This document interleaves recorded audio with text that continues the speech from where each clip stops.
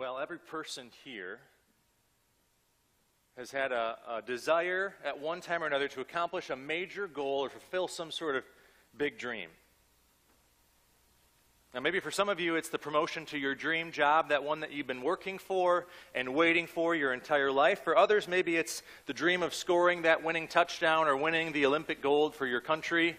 We all have dreams.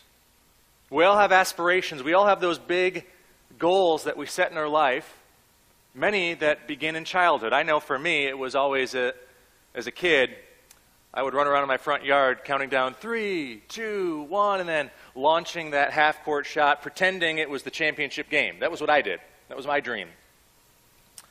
We all have those major dreams, major moments in our life that we hope for and that we long for, and often we even work toward those dreams. Well, this morning, we're going to look at the life of a character who was finally fulfilling that moment in their life, that big dream that they had after years and years of waiting, something that they were looking for probably from the time of childhood.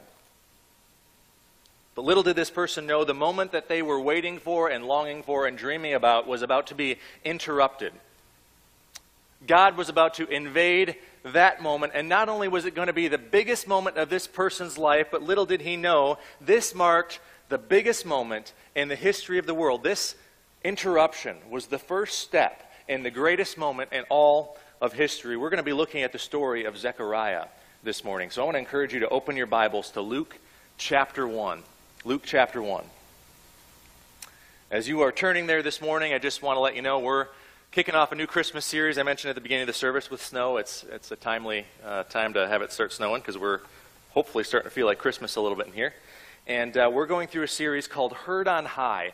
And this series is essentially an examination of every moment in the birth narrative of Jesus where an angel delivers some sort of message. And we're going to focus on what the hearers of that message, how they responded. That's our Christmas series. So this morning, we're going to begin by looking at Zechariah. Next week, we're going to look at the message that Mary heard.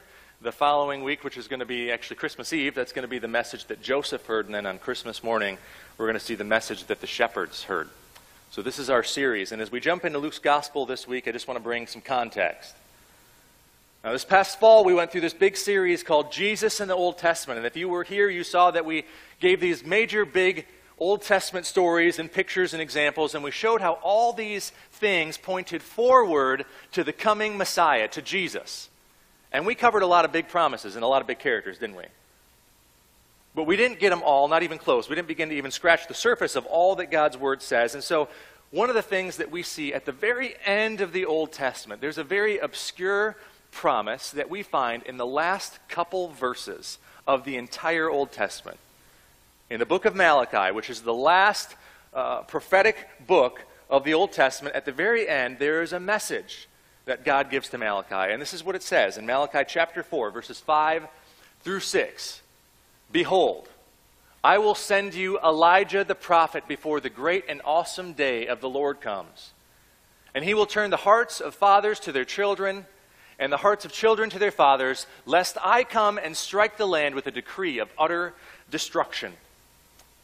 And so God gives this strange promise talking about Elijah coming onto the scene, pointing people, turning people's hearts toward the Messiah, toward something. We have this strange, obscure promise, and then the way it works is essentially God goes silent. For 400 years, this is the very last utterance that we get from God's prophets. No voice of God for 400 long years. And so the people are waiting. Anticipation is building. They're looking forward to the coming Messiah during these 400 silent years. Now, because they're 400 silent years, I know at least for me growing up, I always thought this is a period of time in 400 years where nothing happened. God was silent, so pretty much everybody just chilled for 400 years. That's not at all what happened. Just because God was silent doesn't mean that history was silent. In fact, this is one of the most monumental moments in Israel's history. This is, for those of you who know people who celebrate Hanukkah, these stories come from this moment, this 400-year period of time. We call it biblically the intertestamental period. And what happened during this 400 years of silence, there was political unrest and violence and turmoil throughout this period of time. First of all, the people of Israel in the land of Palestine, power at the end of the Old Testament was in Persian rule.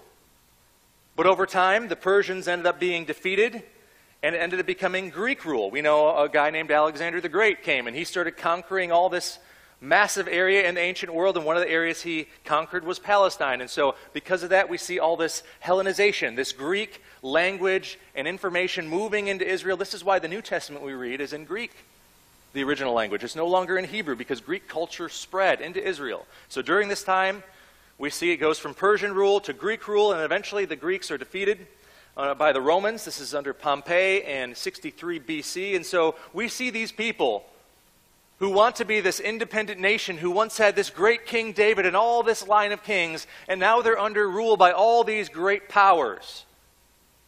Babylonians, Persians, Greeks, Romans now. And these people are groaning. They want their liberation. They want their freedom. They don't want to have this oppressive rule. They want their deliverance. They're waiting for the Messiah to come. And even though they have this relative freedom, which means that the temple is rebuilt, and even under this period of time, the temple was expanded during the time of Jesus, and so they were able to worship freely. They still are longing for God to fulfill his promises. And the words of Malachi, the very last words, would be ringing in their ears during this point in history. Elijah is going to come, and he's going to turn the hearts of the people. God is about to break that silence in our story. We're going to see it happen. So let's go ahead and open to Luke chapter 1. We're going to look at verses 5 through 7 to begin. And just a reminder, once again, use the seatback Bibles in front of you. Also, you can use our app, our Frankenmuth Bible Church app, to fill out any sermon notes. You can use the paper copy, too, if you'd like. And if you don't have a Bible at home, feel free to take one of our seatback Bibles home with you. That's our gift to you, free of charge. So we're going to look now at Luke chapter 1, verses 5 through 7. We're going to jump in. God is breaking his silence. God is going to be speaking. We're going to see this in a few moments. In the days of Herod, king of Judea, there was a priest named Zechariah of the division of Abijah. And he had a wife from the daughters of Aaron, and her name was Elizabeth. And they were both righteous before God, walking blamelessly in all the commandments and statutes of the Lord. But they had no child, because Elizabeth was barren, and they were both advanced in years. So the first thing we're going to focus on in our outline this morning is the dilemma. The dilemma, verses 5 through 7. In fact, as we read these opening verses, there's actually more than one dilemma we're going to see here in the beginning of the story. The first dilemma has to do with the king, and the second dilemma has to do with a priest. Now, the king who is in power at this time is the infamous King Herod the Great. Now, we know quite a bit about Herod the Great. One of the things that's most common or most commonly known if you read history books about Herod the Great was this guy was really well known for construction projects. He was the one who expanded the temple. He was the one who really did all that work at Masada, or if you've ever been to Israel and seen the Herodium, just amazing stuff that King Herod the Great did that's still there. You can still see it today. So that's maybe what he's most known for, but also he's known for being incredibly ruthless. Herod proclaimed himself to be a Jew, but by most accounts the people thought that this was just something that he did to use as some sort of convenient political ploy, to try to get the favor of the people by proclaiming that he was this pious Jew. Herod was considered a puppet king of Rome, which meant he was technically in control of all of Judea, but really who was pulling the strings? It was Rome. So he was in bed with them, and so the way it worked is essentially everybody looked at him as a traitor. And even though he's given the title King of the Jews, the people do not embrace Herod the Great as the king. And so because of this, he's always trying to find ways to secure power.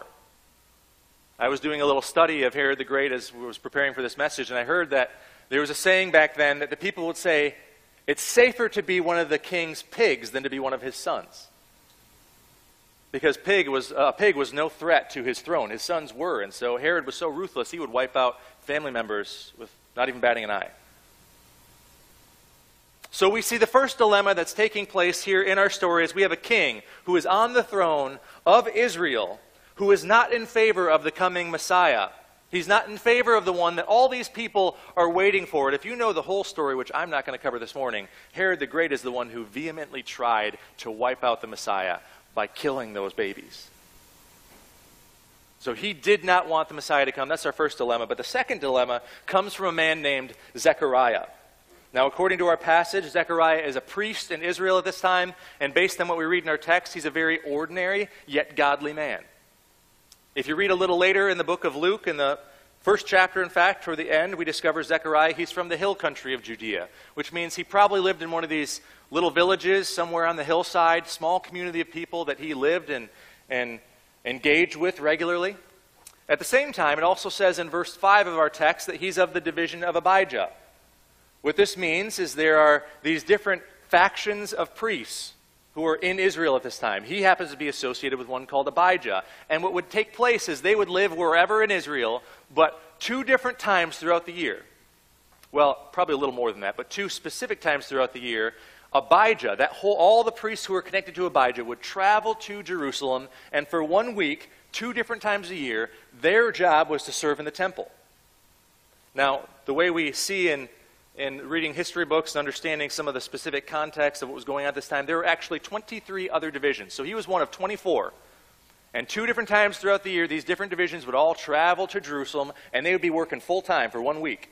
And then the rest of their year would kind of be their own time to be in their own village and serving and living and doing whatever they can to make a living there. And so we read that this is the group he's connected to. Also, we read that he's married to a woman named Elizabeth, and Elizabeth happens to be from the sons of Aaron. She is a Levite, which means she has a priestly background. This would be a blessing for Zechariah. And also, according to our passage, they're very pious. They love God. They want to serve him and follow him. In fact, it says that they walk blamelessly. And so we have a very good picture of a really great family. This couple was great, but they have a greater problem. Elizabeth is barren. They can't have children. And not only that, they're advanced in age, which means there's no hope that they could have children. Now, for some people here, this is a sensitive issue. I know I've encountered many people through life that have wrestled with the challenge of not being able to have children of their own, and that can be a challenging and difficult and heart-wrenching thing. And as difficult as that is, I need to say that in the ancient Near East and in this culture, this would have been significantly more challenging, because not only are the people desperately desiring to have children, but the culture around them would look down upon them. It would be shameful if you were unable to have children. For Elizabeth, she had brought reproach on the family because now this family line is ending with them.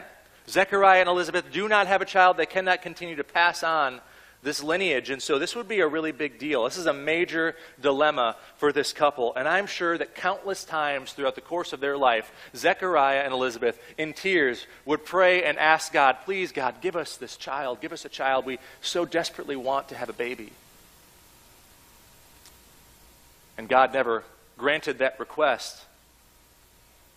Oftentimes, however, God's apparent silence in the midst of our petition is only because he has far greater plans than we can possibly imagine.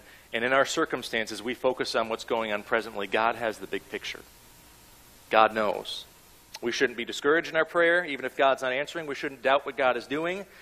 He may not always operate according to our plans, but his plan is unfailing. Amen? God's plans are unfailing. His power is unstoppable. His love for us is undeniable. And if you ever doubt that, just remember the cross. So let's keep reading. Let's look at verses 8 through 10.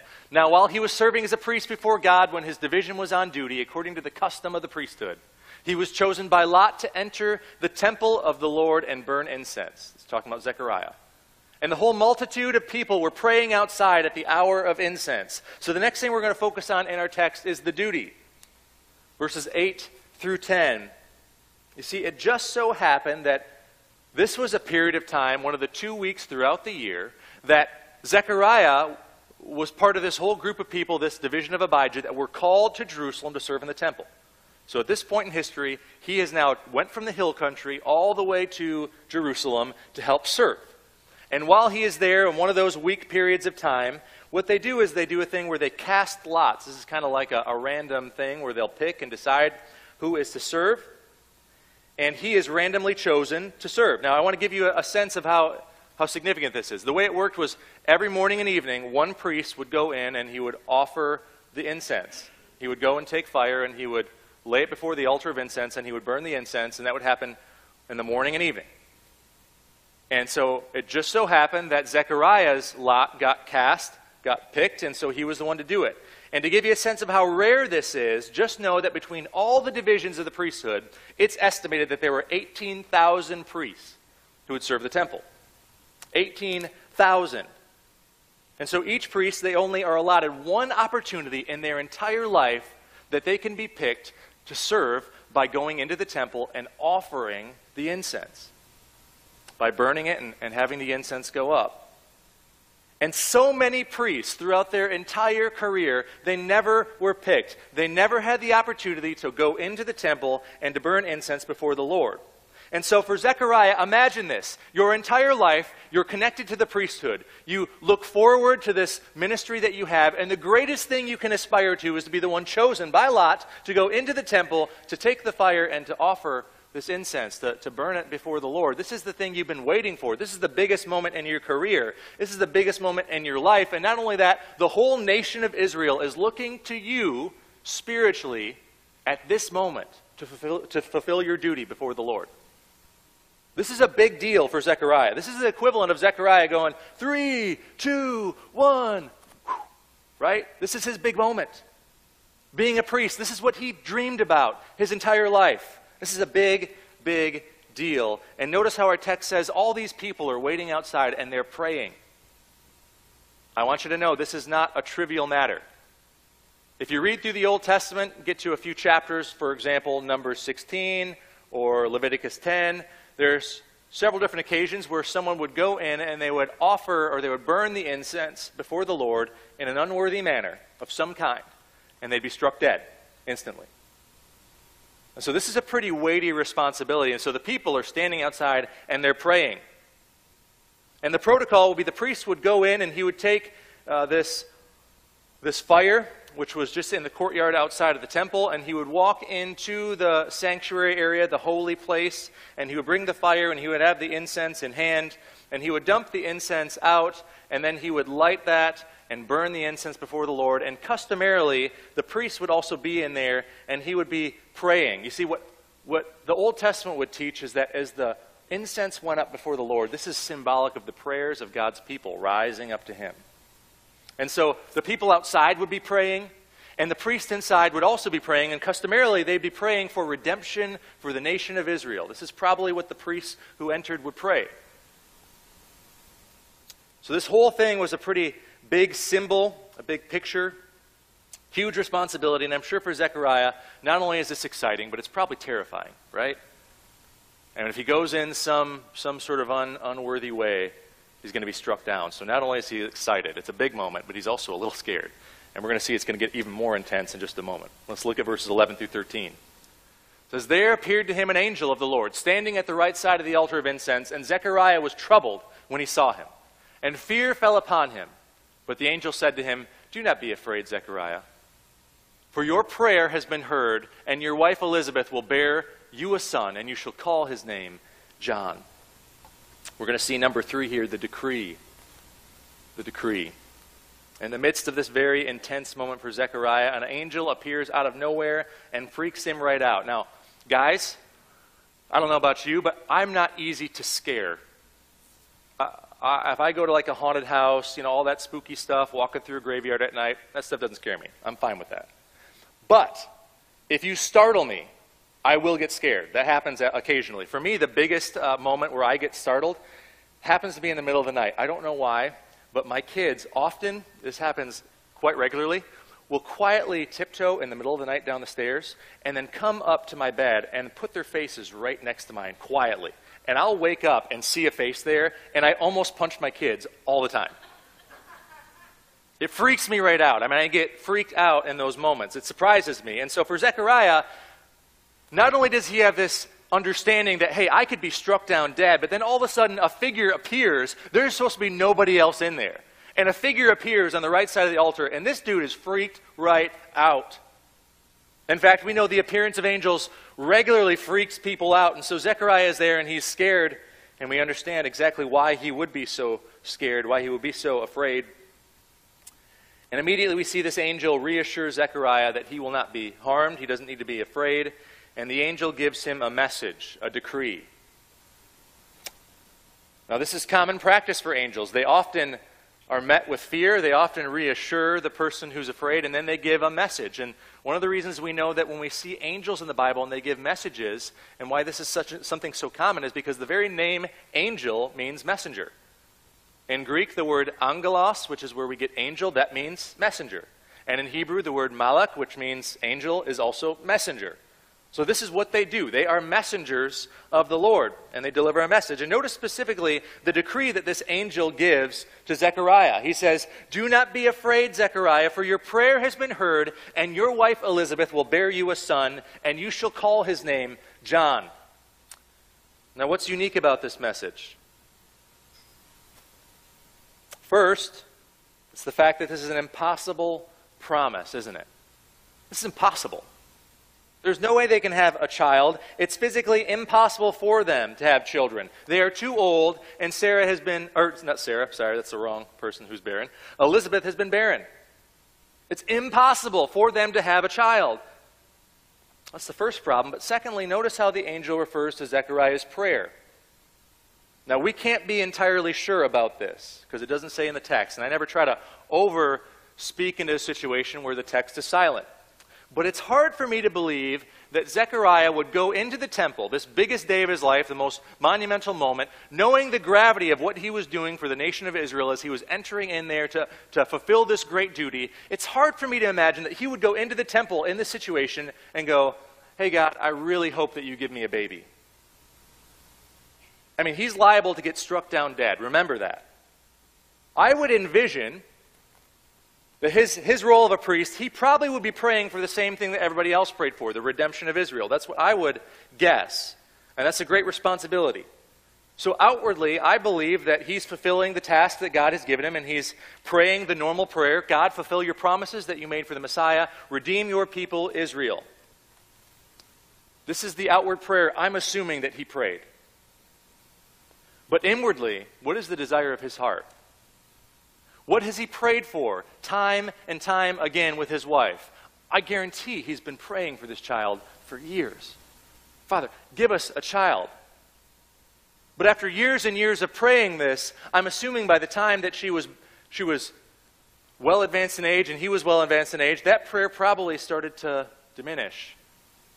By this point, I'm assuming that he had kind of given up hope that God would give them a son.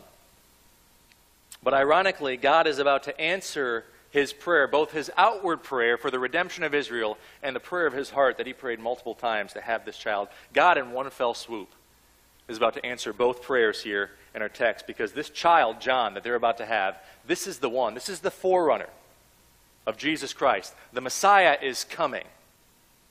And Zechariah plays a major role in this whole story. See, God is interrupting the biggest moment of Zechariah's life with some even bigger news. And how does Zechariah respond? Well, we're going to see in a second. But first, we're going to look and see what the angel reveals about this child. What's the significance of this child? The angel says this, "And you will have joy and gladness, and many will rejoice at his birth, and he'll be great before the Lord. He must not drink wine or strong drink, and he'll be filled with the Holy Spirit, even from his mother's womb. And he will turn many of the children to Israel to the Lord, to their God. And he will go before him in the spirit and power of Elijah, and turn the hearts of the fathers to the children, and the disobedient to the wisdom of the just, to make ready for the Lord a people prepared." Number 4, we see the dividend. What blessing and reward will come from this child? Well, it says that John's birth would bring joy and gladness to Zechariah. Many would rejoice. John is described as this incredible gift for the nation of Israel. But notice what also it says. It says that he's to abstain from alcohol, strong drink.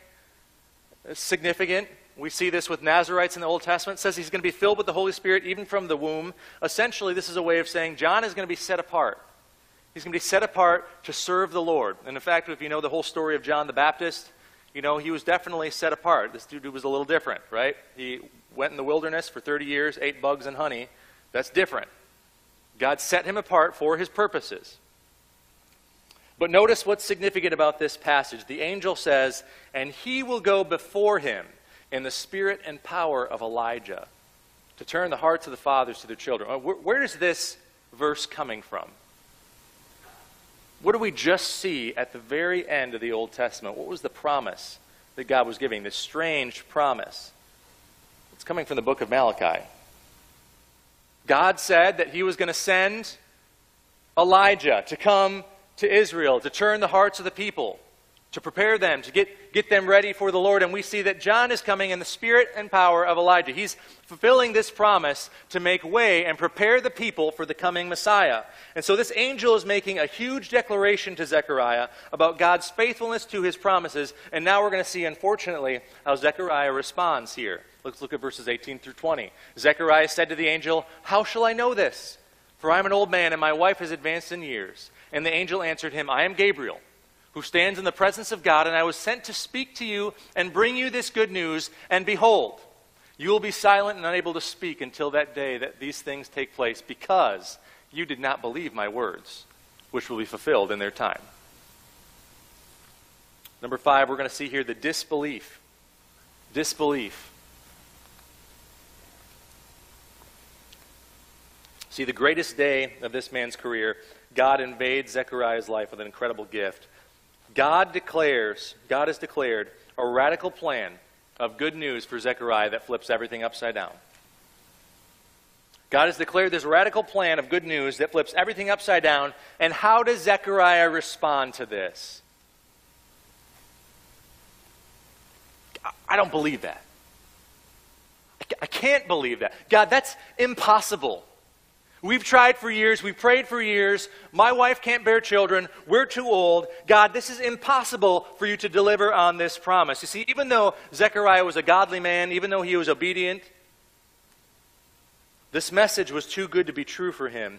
He and Elizabeth had prayed for this, longed for this, desired this for so long, and in his mind, that ship had already sailed. Zechariah had settled on his own plan. He was diligently focused on carrying out everything according to his way and the way that he expected, and there was no room for surprises anymore. No room for the miraculous. No room for God's plan. Beloved, sometimes we're like Zechariah, aren't we? We're prone to fixate ourselves on our own plans, our own dreams, our own future. We fervently look for that dream spouse, that dream job. We look for that dream house, or try to completely pursue our own plans, and we completely ignore the fact that God may have a better plan for our life. We can never doubt God. We can never doubt his ability to do the impossible. The psalmist says this, "Before the mountains were brought forth, or ever you had formed the earth and the world, from everlasting to everlasting, you are God." He says, "You return man to dust and say, 'Return, O children of man, for 1,000 years in your sight are but as yesterday when it is past, or as a watch in the night.'" I mean, there is nothing too great for our God, beloved. There is nothing that God can't accomplish. And so Zechariah, he responds with disbelief at God's good news that he has declared to him, that this angel is saying that he is going to have a son and he is going to fulfill God's plan. And so how does God respond? As he silences Zechariah and says, "You will be silent until this is fully fulfilled." And so look what happens next now.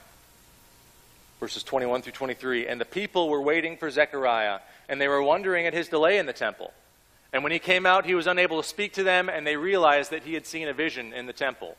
And he had kept making signs to them and remained mute. And when his time of service was ended, he went to his home." Number 6, we see the delay. The delay. Normally, this task of offering the incense, this is something that took place pretty quickly. The priest would go in, he would dump out the incense, he would light it on fire, smoke would go up, he'd pray, he'd bow, he'd walk out. He'd actually walk out backwards just to make sure he didn't do anything he wasn't supposed to. The people would kind of pray out there and wait for him to come out and take a sigh of relief. Oh, he made it. That was the normal protocol. But after Zechariah is in there for a while and nobody sees what's going on inside this temple, they start to get a little worried. Maybe this guy dropped dead. Maybe he messed something up. Are we all in trouble? What's going to happen? And the anticipation is there. They're wondering what's taking so long. And eventually, when he comes out, they realize something did happen. He's trying to sign to them. He's mute. He can't communicate. And they realize he must have had a vision. So at the end of the week, Zechariah returns home. And now we're going to read the last section before we start to wrap things up. Let's look at verses 24 through 25. "After these days, his wife Elizabeth conceived. And for 5 months she kept herself hidden, saying, 'Thus the Lord has done for me in the days when he looked on me to take away my reproach among the people. So number 7, we see the delivery. Here God, we see he has fulfilled what he promised. The angel delivers on the promise that he gave to Zechariah. Elizabeth conceives a son. A little later we see the birth of John the Baptist. This is later on in chapter 1. And after John is born, Zechariah, he's finally able to talk again, and he's filled with the Holy Spirit, and he utters this incredible prophecy that God is going to bring salvation on Israel through what he's just done. And so for 400 years, this silence is now broken because we see this forerunner is coming.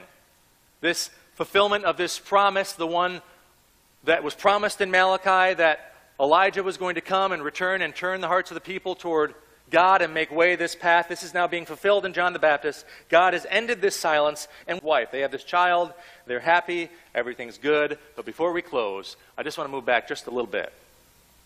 I want to go back to that response. This whole series is focusing on the response to the message from the angels. Zechariah's initial response after hearing this message is what?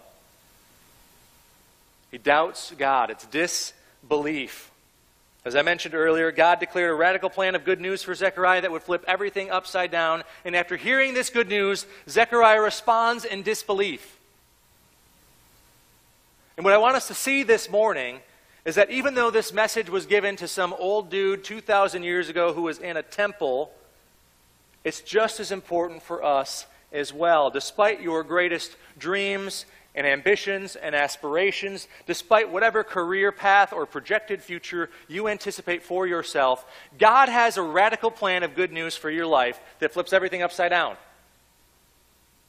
He has an incredible plan. In love, God gave his Son, his only Son, Jesus Christ, who never did anything wrong. He was crucified for us. The sin of the world was poured out upon him after shedding his blood. He gave up his spirit to death, and after 3 days, God raised him from the dead to life everlasting. And this radical plan of good news, this gospel, is that through repentance, through changing your thinking and turning from sin, and faith alone in Jesus Christ, we can find salvation and forgiveness and life everlasting as well. This is amazing news. This new life that God offers us in Christ, it changes everything. It gives us a new direction, a new future, a new plan for a life. It's no longer about what I want and what I'm doing and my plan. It's about what Christ's plan is for me. So don't get so wrapped up in your own plans that there's no room for God. Don't get so hung up on whatever it is you've mapped out for your life, whatever conclusion you've drawn based on your circumstances. Don't get so hung up on that, because God has a radical plan of good news for your life that flips everything upside down. Do you believe that? Do you believe the gospel is good news for you this morning? You may not be standing in a temple, but in your mind and heart, as you hear this incredible message of good news, are you willing to respond in faith? This goes two ways. If you're an unbeliever this morning, if you've come here, maybe you're just checking things out with church, maybe you go, this is all kind of new. Don't really know everything that's going on here, but I'm hearing this. I'm hearing there's good news for me, and I want to respond to that. I want to receive forgiveness. I want to receive new life. So for you, this is a new thing. This is a transformation. And so on one end, this radical plan, maybe this good news is an opportunity for you to respond in faith. Trust in Jesus Christ for salvation. Now, if you're a Christian this morning and you're here, maybe you've heard me or other people talk about this good news a lot. And this good news has kind of become an old news for you. But have you basked in the gospel lately and thought through the significance of what Christ has demanded in your life? Have you really wrestled and thought through the significance of what it means to be aligned to Christ? Because maybe you have trusted in Christ for your salvation, but you've kind of been the one that's planned your own future or your own life. The significance of the fact that you're connected to Jesus doesn't really impact the way that you're living or what you're doing or how you're spending your money or where you're going or the way you treat your family or the people around you. It really doesn't impact anything. But is that the call that Christ has given us? The gospel is good news that changes things. Your life needs to be living consistent with the truth of Jesus Christ. This impacts how you give, how you serve, who you love, and how you treat other people. It should change. Yeah, I want to trust in him. Or whether you know Christ and you go, yeah, I want to believe this good news in such a way that I want to have faith and respond in such a way that I'm going to change and transform the way I'm living. It's not about me anymore. Do you believe that God can do the impossible in your life? Do you believe that? Do you believe he has a radical plan of good news for your life that flips everything upside down? Because if you do, you, like Zechariah, will be able to open your mouth and proclaim the greatness of God. Zechariah began his amazing proclamation song by saying this: "Blessed be the Lord God of Israel, for he has visited and redeemed his people and raised up a horn of salvation for us in the house of his servant David, as he spoke by the mouth of his holy prophets from old, that we should be saved." Let's pray together. Father, we thank you for this morning. We thank you for the good news of the gospel, Father, and we praise you this morning that the gospel saves. I pray that today, that through this message, that we would consider the reality, Father, that you have a message for us, an incredible message of good news. That you have brought redemption to your people through Jesus Christ. And Father, I just pray that you would soften hearts this morning, that you, by the power of your Spirit, would draw people to yourself, that they would hear this, Father, and they would go, you know what? I've been living for myself, and I want to trust in you, Father, and I want to give my life to your Son, Jesus Christ, and rest and trust in the fact that what he has accomplished for me is more than what I could accomplish on my own. Father, I pray that people would respond in faith this morning. And for those of us who've been living like this good news is old news, Father, I pray that you would just challenge us this morning. That we would be transformed by your gospel, that it would impact every aspect of the way we live, and that, Father, we would believe in the impossible, that, Father, that you can use us for your glory in ways that we never thought imaginable. I praise you, Father, for this amazing message, and I just thank you for this season, Father, that we can celebrate the greatest gift, your Son, Jesus Christ. So we give this time to you. In the precious name of your Son, Jesus, we pray. Amen.